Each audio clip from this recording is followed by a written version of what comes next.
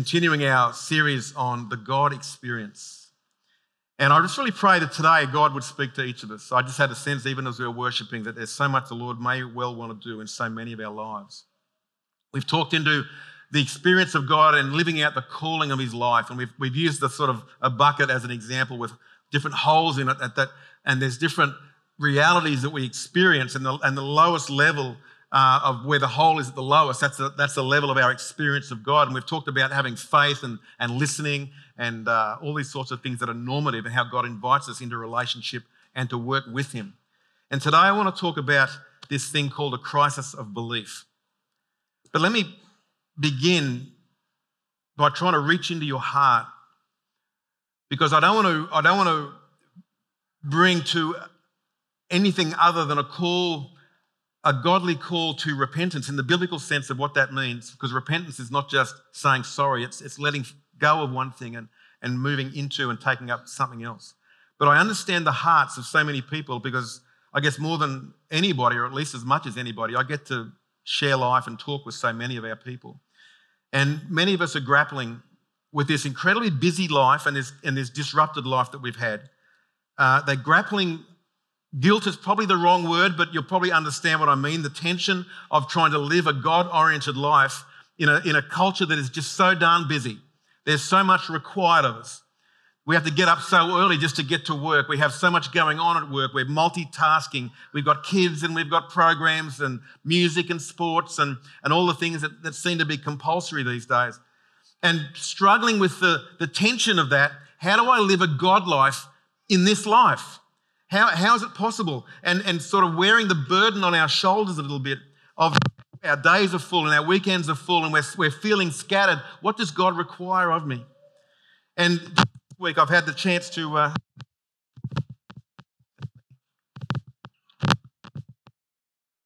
promise I'll stop that. As I've been talking with people, just been felt inspired to say, just let that burden come off your shoulders for a moment of what is it that I need to perform with? But rather set our hearts to seeking God as the priority is not first asking what does God require, because he's been very clear on what that is. He asks us purely to seek him first, and all the other things will follow on as they should after that. So seek God fully and then just do what he says. Do what he says. As long as our hearts are open, that if God calls us to the mission field tomorrow that we would go, then it's okay. He may not be asking you to do that. But square that away in your own soul. And once you're able to do that, then just say, Lord, what are you saying to me? In this crazy time of my life, what is it that you're asking me to do? And then just do that.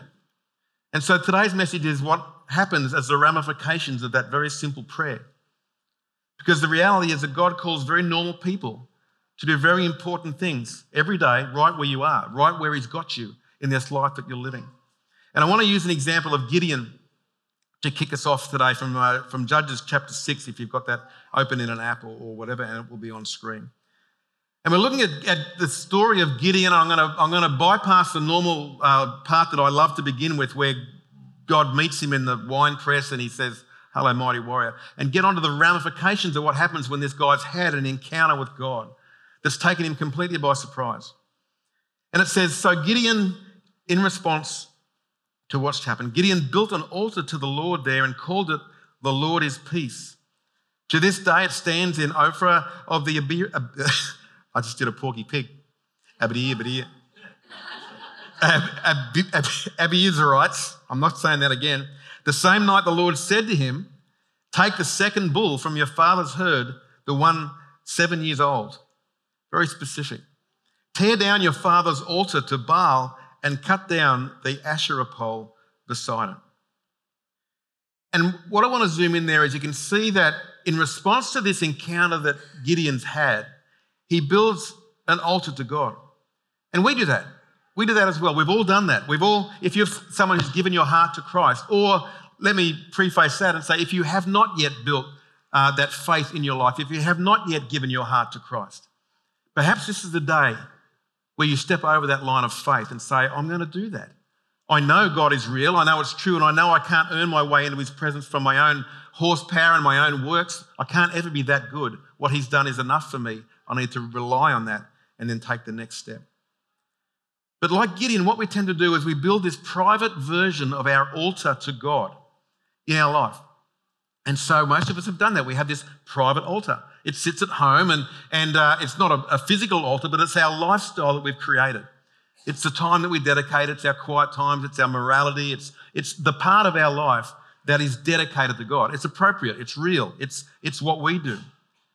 And we build them in the presence, though, as Gideon did. He built this altar to God in the presence of the other altars to the world. And so he starts to realize this tension that I'm talking about. I'm living in this complicated world where there are altars all around me to comfort and to materialism and to my ambitions and my needs for this and all the stuff that I want to do. But amongst all those altars, I have an altar to God as well. And so he builds that and God just fronts him on it. And this is a guy who's going to be called upon to overthrow a whole nation through the power of God with just a few dozen men against tens of thousands. But to get to that place where God can use him there, he first requires him to deal with this, what looks like a small thing, but in the end is an incredibly huge thing in his life. Because what he does right now determines what's going to happen next. And the pathway in our life that God calls us toward often hits these forks in the road where if we can't obey the simple, single thing, how can he entrust the greater thing to us? And so he builds his altar in the presence of all the other altars in his life. But God calls him out and says, take the second bull and tear down your father's altar to Baal. Because there comes a moment in our life where God says, this tension that you're feeling between this God life and this world life, and you'll understand that tension that I'm talking about. It's like, I want to live for God, but I'm forced to live in the world according to its system. There comes a moment where God calls us out. He says, that tension has gone beyond being a tension. Now it's a problem to be solved. Because you're not navigating a tension anymore because the tension's gone. It's like you've built the altar and all the other altars are there and no altar's being challenged here. And he calls us out and he says, I need you to tear down this inappropriate altar in your life. He appreciates the altar that we've built to him, but he says, I can't coexist anymore with these other altars. Because what I'm calling you to be and to become can't exist in the presence of all these other altars in your life. And we may or may not be aware of them in our life. They'll be subtle, but you'll know God may have confronted with you, and it might be through his inside voice, sometimes through his outside voice, which none of us really want to hear. But we might say to ourselves, look, I pray and I have faith, and God says, thanks for that, appreciate that, but you really treat your neighbour badly. Are your neighbours seeing God through you? Are the people seeing God through you every day in what you're doing and what you're saying in the way? You may even be perfectly right in all the judgments that we have because Christians know right and wrong better than anyone. Do the people in your workplace and your neighbourhood look at you and see God? How about you stop praying and fix that? I think I'm going to need another microphone. Here it comes. He's not bringing a microphone.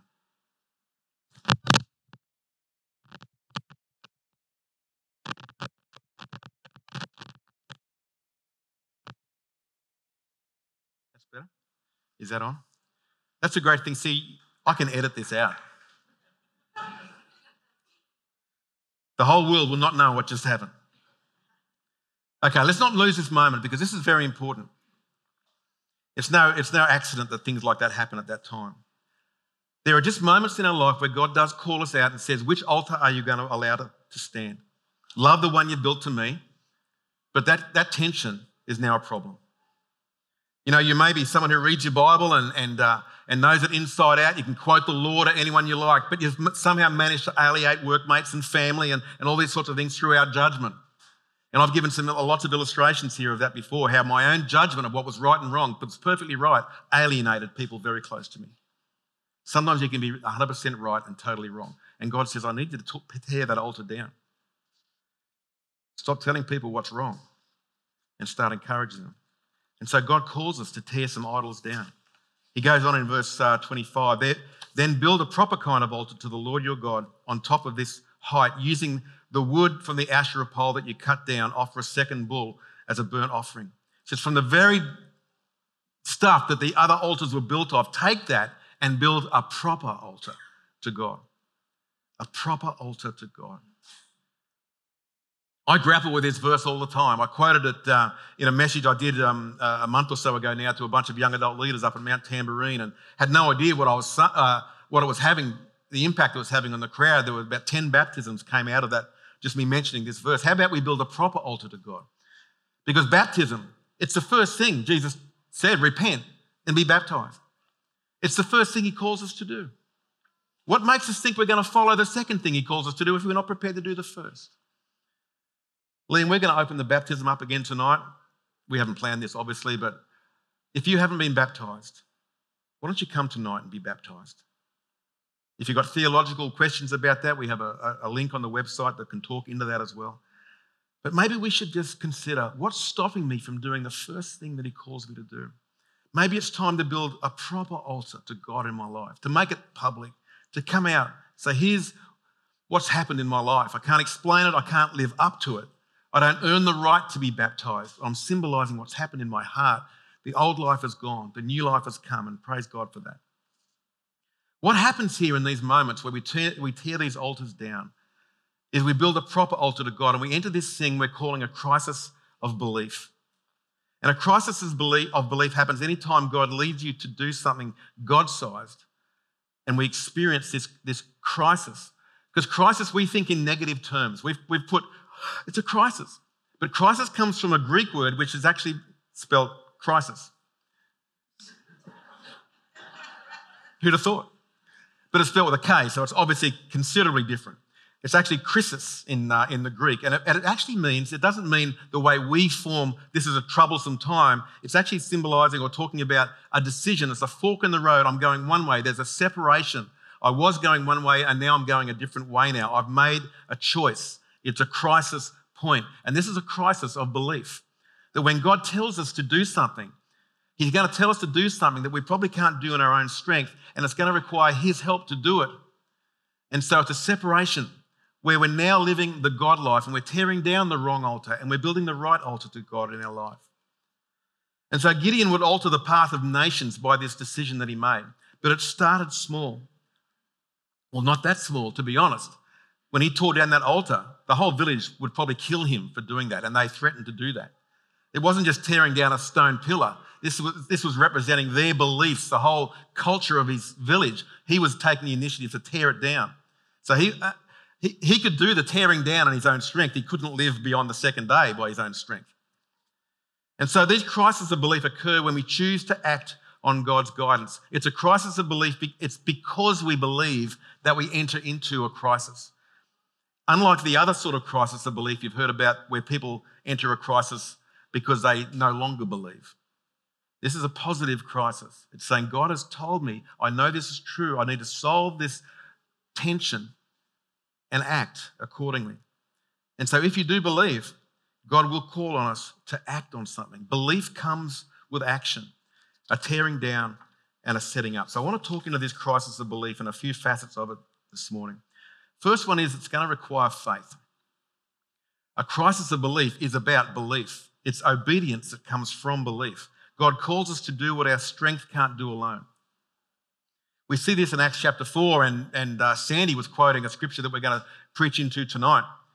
And in Acts chapter 4, we see that Peter and John had just been flogged and questioned and all the things that had happened to them there. And they really made very clearly aware that this path that they're on is going to end in martyrdom. It's going to end badly for you guys. We're going to let you go. Don't do it again. And that was true. In Acts chapter 12, James was martyred for doing the same thing. In Acts 7, Stephen got martyred. But back here in Acts chapter 4, this is all before them. And their decision could be, we've had a rap on the knuckles, we've preached the gospel, Jesus said go and preach, we've preached, we better take it easy for a while, we better turn the dials down a little bit, good time to stay, let's just pray again for a while and let the heat die down. But that's not the way they thought.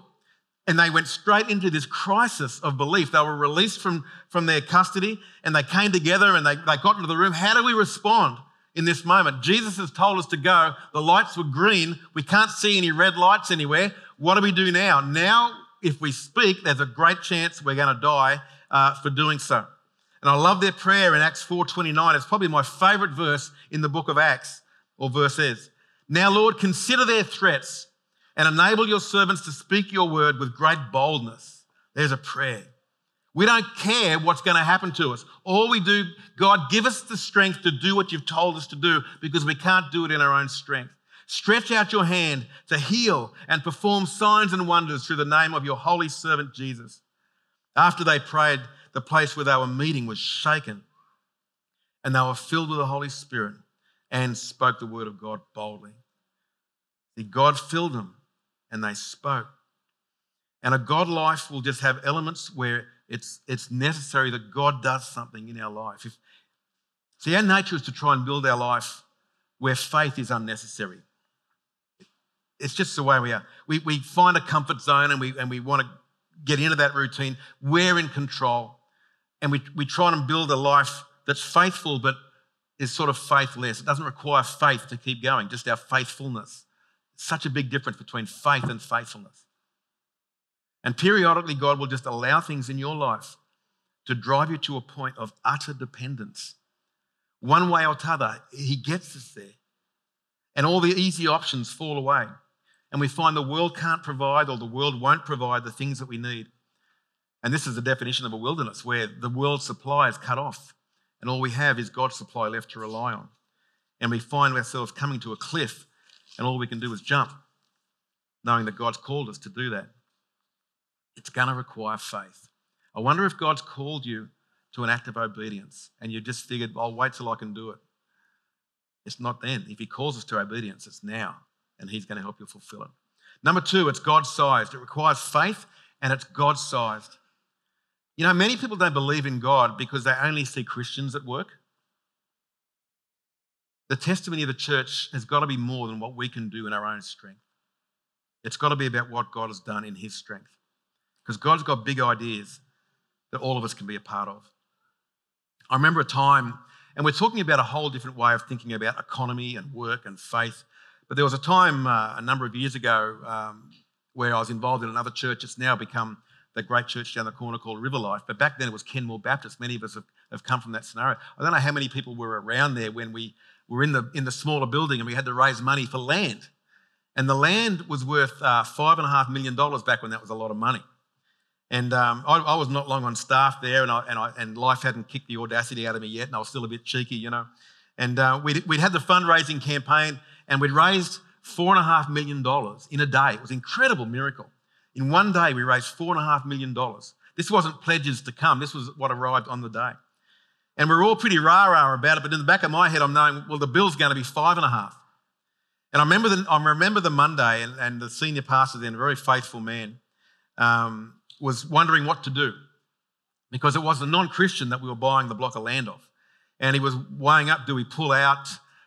Do we offer a reduced price? And suddenly the Spirit came upon me. I remember in the hallways down there in the lower hall there at Kenmore Baptist. And I just said, this person is from the world. They deserve full market price. How dare we not offer them full market price? Call a meeting with him. This is me talking to my senior pastor. Call a meeting with him and then don't say a word. And he did. And so he called a meeting, and this guy, the first miracle was that our senior pastor didn't say a word. If you remember that guy, he liked to say a word, right? And so the first miracle was, I think the obedience step was to not say a word. And before he could say a word about this is the report that came back.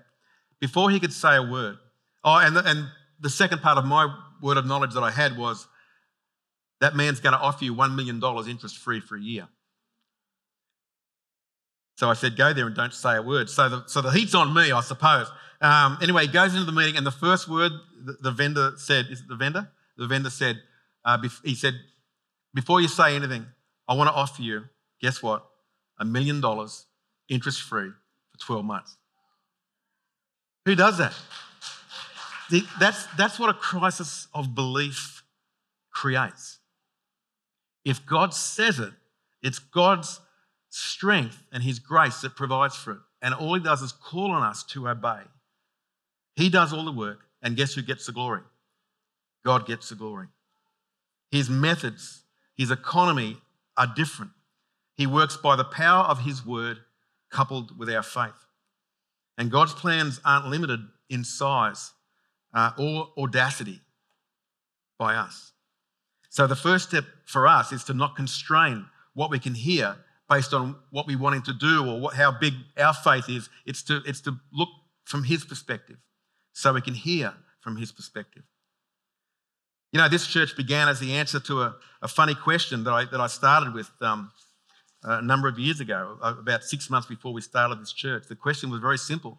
What would it look like if God wanted to save 50,000 people in a local area? Could the church, the way we do church, get out of the way of that? Very simple question. Could the church get out of the way if God had it in his heart to save 50,000 people in an area like this? And as a mechanic engineer type of guy, I knew the systems of church. I could say, no, we would fall over ourselves. All we think about is buildings and budgets and strat plans, and there's no way we could grow or scale up that fast. So I dedicated a couple of days just to strategizing that out. How could we do that and come up with a bit of a framework? And next thing you know, we're offered to come and start this. And this church is the beginning of that dream, of a scalable way of building kingdom that's not constrained. We can use buildings and budgets, but we're not constrained by them. What's to stop us having house churches everywhere, having meetings in cafes, of having church plants spring out from here? And so from the moment that we started this church, it was with that God-sized vision in place, and it's up to God whether that comes true or not, but our role is to create a framework, a space where God can fill that if he has a will to do that. So we started as a church that builds leaders and has plants in minds and all that kind of stuff. All right, number 3, and I need to move on. Our crisis of belief reveals what you believe about God. What you believe about God will always become apparent in the way and the means with which we obey what he's saying. See, Gideon tore down the altar because he realized from his earlier confrontation with the Lord that God was a jealous God, and his understanding of God in that way enabled him to tear down that altar. We'll only act in accordance with our belief and faith about God. So we need to decide what it is we believe about him. Do you believe he's interested in using you for his purposes every day, every week, everywhere? Do you believe he's prepared to do miraculous things through you? If you don't believe it, you won't hear it. You won't hear his guidance to do just that because you just don't believe it happens. Do you believe he's willing and able to provide for you without any limit? I remember the first time I was confronted with this. Trish and I were just married, and I was working in Newcastle, and we were attending a church there. And I heard a story about a guy who was the Lord had prompted him quite strongly to give his house away to a missionary who'd just come home. Give his house away. This is a guy with a family, young family. And God had prompted him to give his house away. And when I heard it, I was shocked. I didn't have a grid for that, let alone to do it. But this guy did. And so he did. He gave his only family home away without any condition, without any promise that God would do anything else. He was only told to give his home away. And he gave his home away, lock, stock and barrel. What I couldn't believe was what happened next. With it, before he'd even moved out, God had given him a house, I think 2 or 3 times bigger. Not to bless him, but to bless more people because he'd just been proven faithful. And faithful hands will always be filled with more because God can trust us with that. And so he used that bigger home to bless more and more people. And I don't know how the story ended for that guy, whether it's still going on. But my faith has never been the same since I heard that story.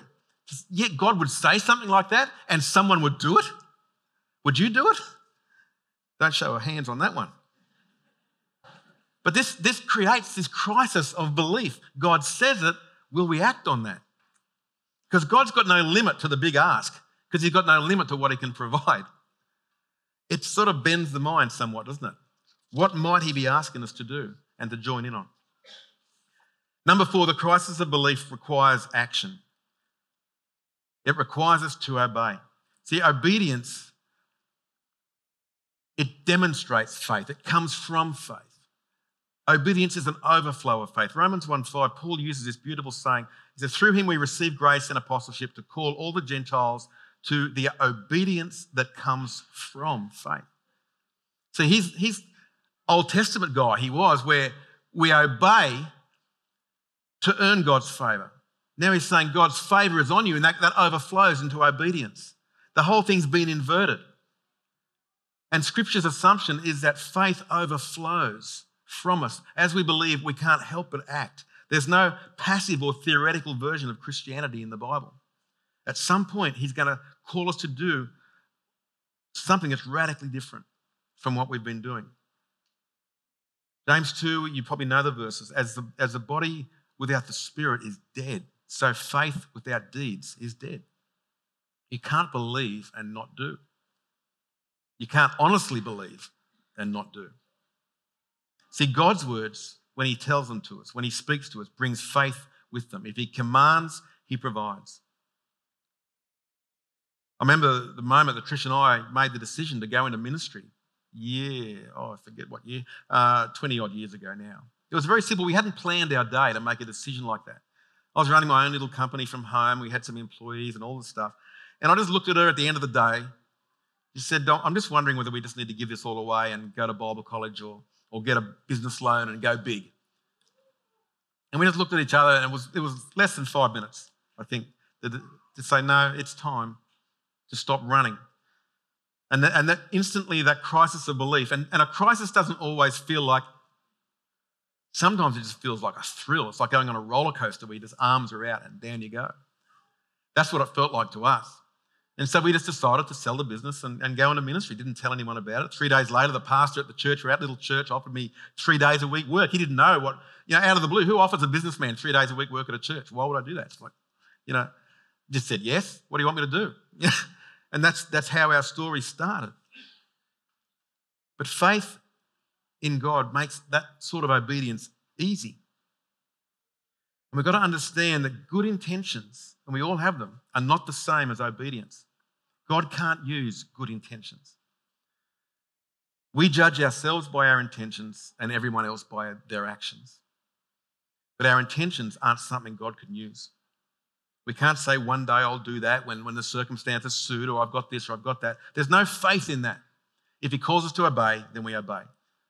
If he calls us to obey, it's to rely on him to provide. At some point, our life just has to reflect obedience to God's word. So there's nothing more Pat Haggerty can say about this. This is something that God needs to talk to you yourself about. This is between you and him. It may be time to tear down the wrong altars in our life and build a proper altar. So I'm just wondering if there's an area in your life where God's been prompting you. It might be small, but don't let small fool you into thinking it's insignificant. I might just bring us now into a time of prayer and just invite the Holy Spirit to come and talk to us, and I'll get Sandy and the guys to come up and play just quietly in the background. But are you game enough to pray with me? I'm in it with you. We've all got our things that the Lord's calling us to deal with. So let's pray together in full presence of grace. See, God doesn't condemn. God does not condemn. God convicts. And where there is conviction, there is power. Power to change. Power to deal with that difficult thing that we've put off. Perhaps you've been waiting for God's outside voice. Well, here it is. It's time.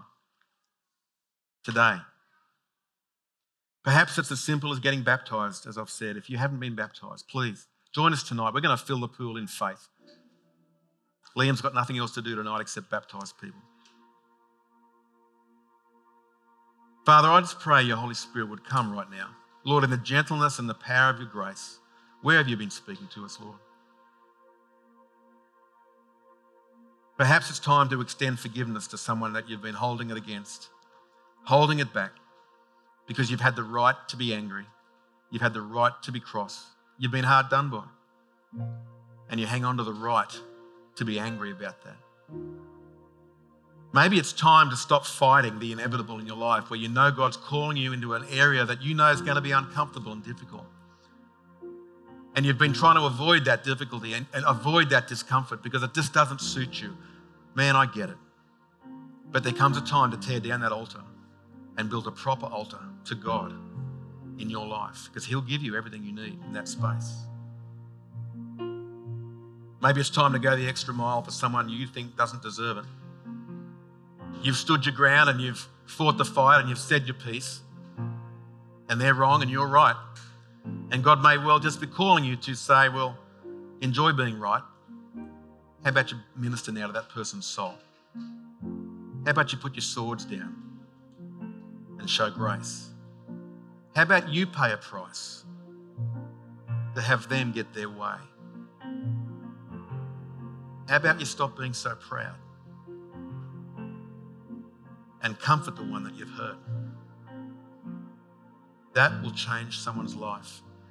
Our rightness seldom does. Maybe it's time to stop it. And surrender to you would look like going the extra mile and giving to someone who you believe least deserves it. Perhaps it's time for you to give into the kingdom of God and invest some time with the gifts and the capacities that God's given you. Maybe it's time that you went into ministry. Maybe, like the Haggertys, it's just a moment where you say, I need to stop running from God and just say yes. I don't know how, it makes no sense, but God's calling me. Maybe it's time to exercise generosity, to give even though you sense lack. Maybe God's prompted you. There's somebody at work, there's a situation. Maybe even at church if you haven't been doing that yet. A chance to give. But let God prompt that. Give from what He gives to you. If God's calling you right now in some practical way, then it probably won't make sense to you. You probably won't be able to do it in your own strength. You're going to need Him. And so the activation here is, Father, I just say yes in complete awareness. I can't even take the step. I can't do it. That's humility. So let's start there, shall we? What's He calling you to do? Have you got the humility to say, Father, I can't do it? Lord, we just want to release that right now. Lord, we want to release the honesty of that. We haven't got what it takes to live this life You're calling us to live. And You haven't been glorified because of that. So, Father, we take a step of faith in this area. We say a very humble yes. We'll do it. And it's only as we do it, as we take the step, the grace comes as a live, real-time stream into our life. We can't preload grace. It comes as we need it. So will you take that step of faith that God's calling you to take? And whatever that needs to look like in your life, don't leave this place. Do not leave this place until you've taken a step that gives you no way back. Burn the bridge behind you. That may mean you send yourself a message to say, I will do this or that this afternoon. Whatever it is, it might be a relationship where you send an email or a text and say, we need to talk. Whatever it would be, don't leave this room until you've taken a symbolic, iconic first step into what God's calling you to do. Speak to someone, do something. I'm going to be really bold. We've never done it. If you feel like you need to take a step of faith into what we're saying, I have no idea what the specifics would be. If you need to take that step, we're going to call it repentance, but don't think of it negatively. Think of it as a step going forward into where you can't go. I invite you as we stand now, let's all stand. And as we stand, will you come forward? And I want to pray for you, and I'm going to get the prayer team to pray for you. If you need to take that step of faith that you can't take on your own, please come on out the front right now, under the Spirit's guidance, and we'll pray for you, that God will give you all that you need. Come on out now. That's it. God's calling us. God's calling you. Don't say no. Let the humility compel you to come forward. Bless you guys. You keep coming. As we're going to sing, keep coming forward, and I'll invite the prayer team to come and start praying with people. Let's pray. Father, just come and bless. Come and fill this place with grace and power. Grace and power and faith, Lord. Work in our hearts as we pray with each other in Jesus' name. Amen. Thanks.